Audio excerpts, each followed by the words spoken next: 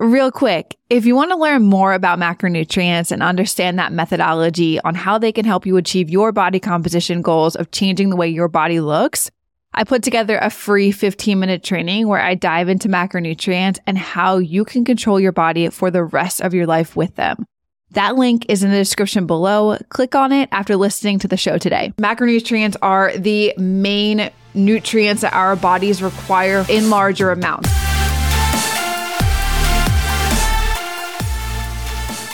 Yo, yo, yo. What is going on, you guys? Welcome back to the Macro Hour with Nikki Stott, co-founder of Warrior Babe. And on this podcast, we talk about mindset, methodologies, and tactics that will help you lose body fat, build muscle, be strong, and feel insanely confident. I'm your host, Nikki Stott, and welcome to episode number 86, where we're going to talk about balancing macronutrients, and I'm going to deep dive into the science behind protein, carbs, and fat metabolism for the overarching goal of you changing your body composition. So we're going to get a little bit sciencey like I did in the previous podcast, but I am going to try and talk to you with these terms I'm going to share with you in layman terms so you understand what I am providing you in terms of knowledge. And then most importantly, you can take this information and you can apply it for yourself. Because if I talk about it in science matters at a science level with terminology that you don't understand, you're going to become a deer in headlights, right? So my goal for this podcast, like I did in the previous podcast, is to bring science to you guys, methodologies to you guys, but I'm going to speak to it in a way that you will all understand. Okay, so we're going to break it down into chunks with this podcast. First, we're going to just talk about a brief overview of macronutrients. Then I'm going to dive into the nutritional energy values behind these macronutrients. And then we're going to speak to protein metabolism, carb metabolism, fat metabolism, and then we're going to close out the podcast. Okay, so that's what you can expect from this podcast today, you guys. And my overarching goal, second to you guys understanding this, is that you also just understand how important nutrition is for the overall goal of you changing your body composition. And my argument is that you need all three of these macronutrients, okay? You can't, just have one and then the other and then eliminate one of them. While it may work for a short period of time, it is not sustainable for the long term. And you guys all know that I preach to long-term sustainability and longevity of having an overall, sure, you getting to the results that you want with your body composition, but also the overall health of you being able to maintain your body composition through your life. Okay. So let's first talk about an overview of macronutrients. Macronutrients are the main nutrients that our bodies require in larger amounts. They include carbohydrates, they include protein, they include fats, and they are primarily responsible. All three of those are primarily responsible for providing your body energy that it needs. Second, to also getting the results that you want. And you have to eat enough of these macronutrients and in good quality from foods in order to create really solid energy and in order to feel the results that you want.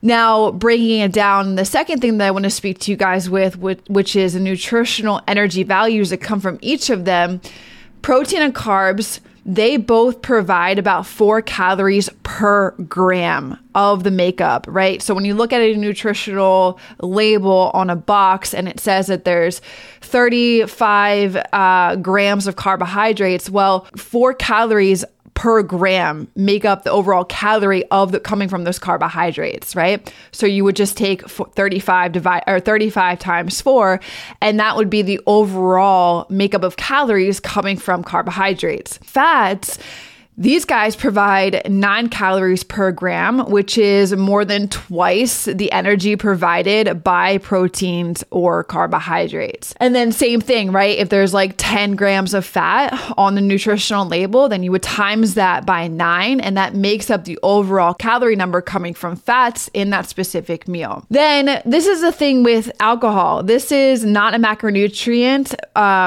but it's worth mentioning, right? So alcohol provides about 7 calories per gram. And this is where, like, I've talked about this on social media. There's a really trending reel of mine that has popped off where I talk about the Truly cans and, you know, how a lot of these alcoholic beverages have 2 grams of carbs.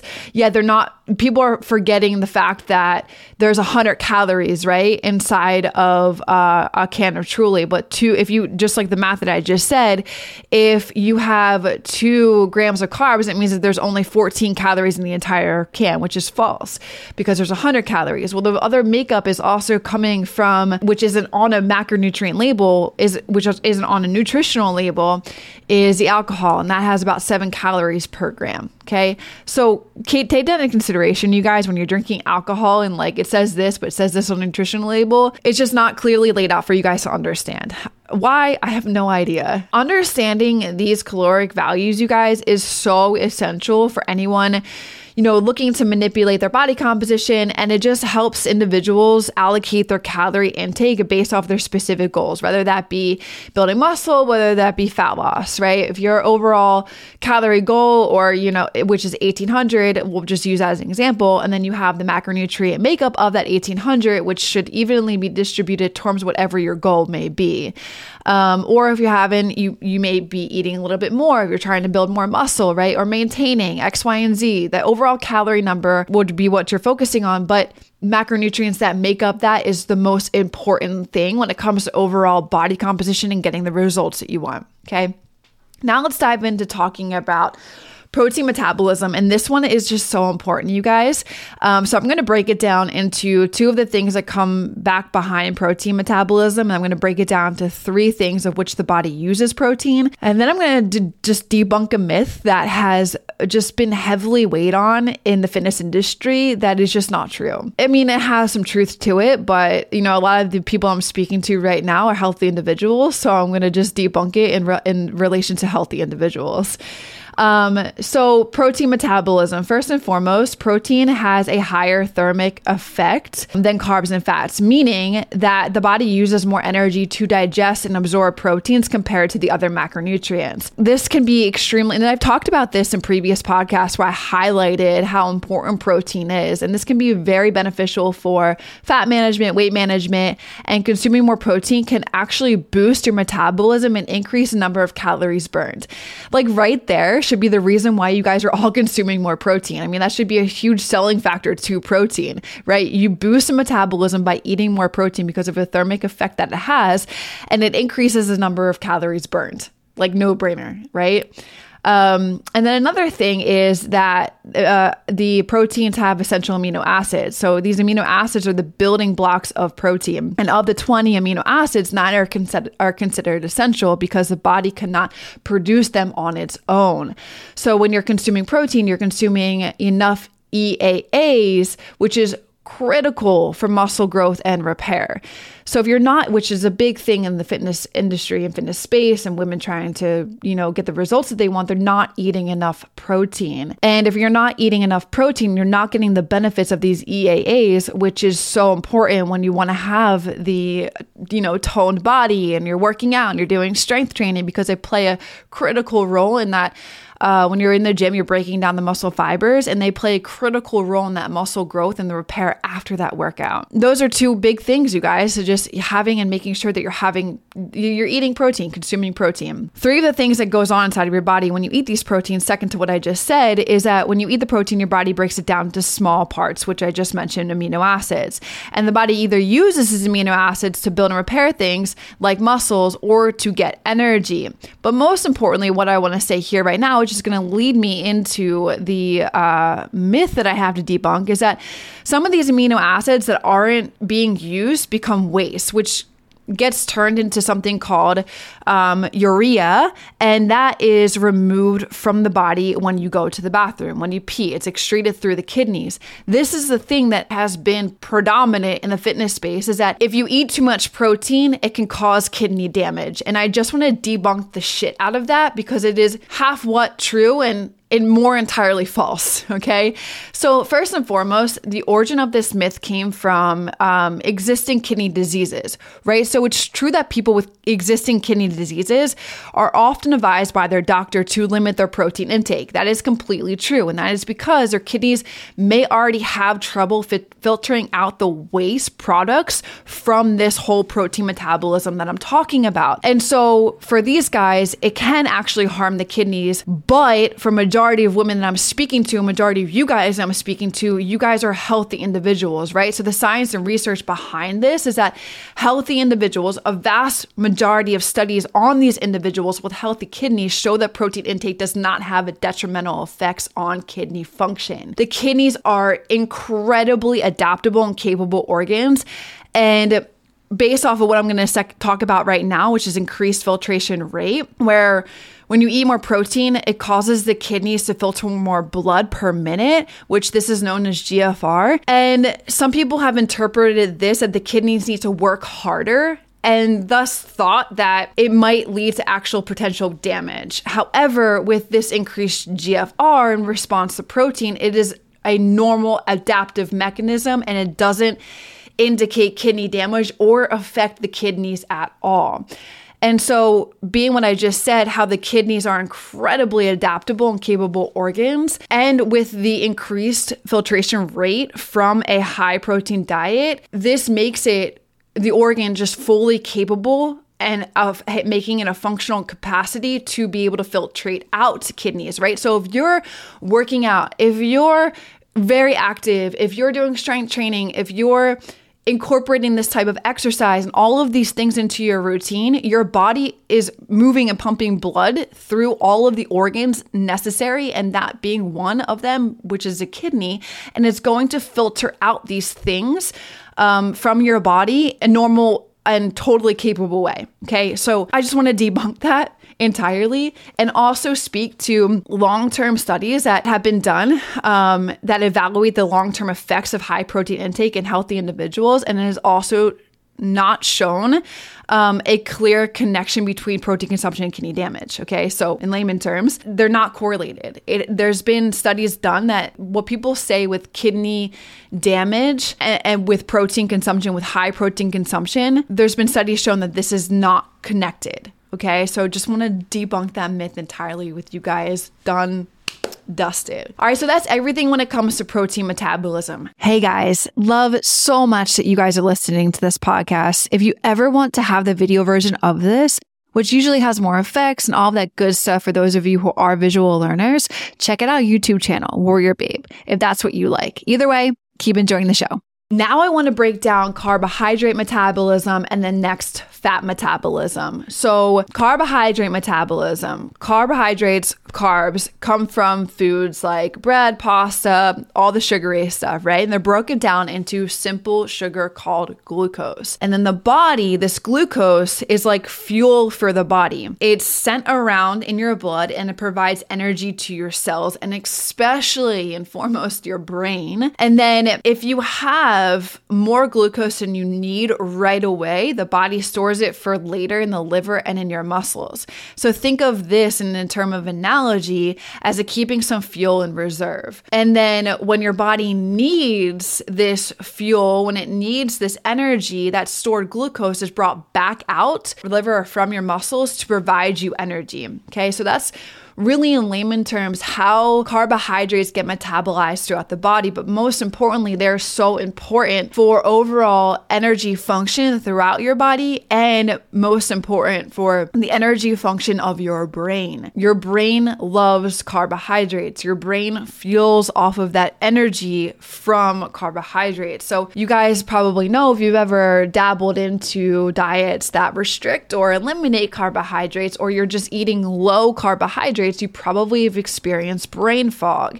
And that is because the energy that gets all sent around from you metabolizing carbohydrates, it provides energy to your cells and to your brain. And so if you have a limited shortage of that, you're going to experience that type of brain fog that you probably have experienced before if you've dabbled in those things. So it's just really important, like I said at the beginning of the podcast, you can have these specific things in moderation, right? In a balanced way. Overall, overarching goal of this podcast today is just to speak about balancing macronutrients. You need enough protein, right, for what I already spoke to. You need carbohydrates, and then you need fats, which I'm going to dive into next. But you don't need to eliminate any one of them. They each provide and do a specific thing for your body and also for overall body composition. So you don't want to eliminate one of them. But anyway, end of my rant there.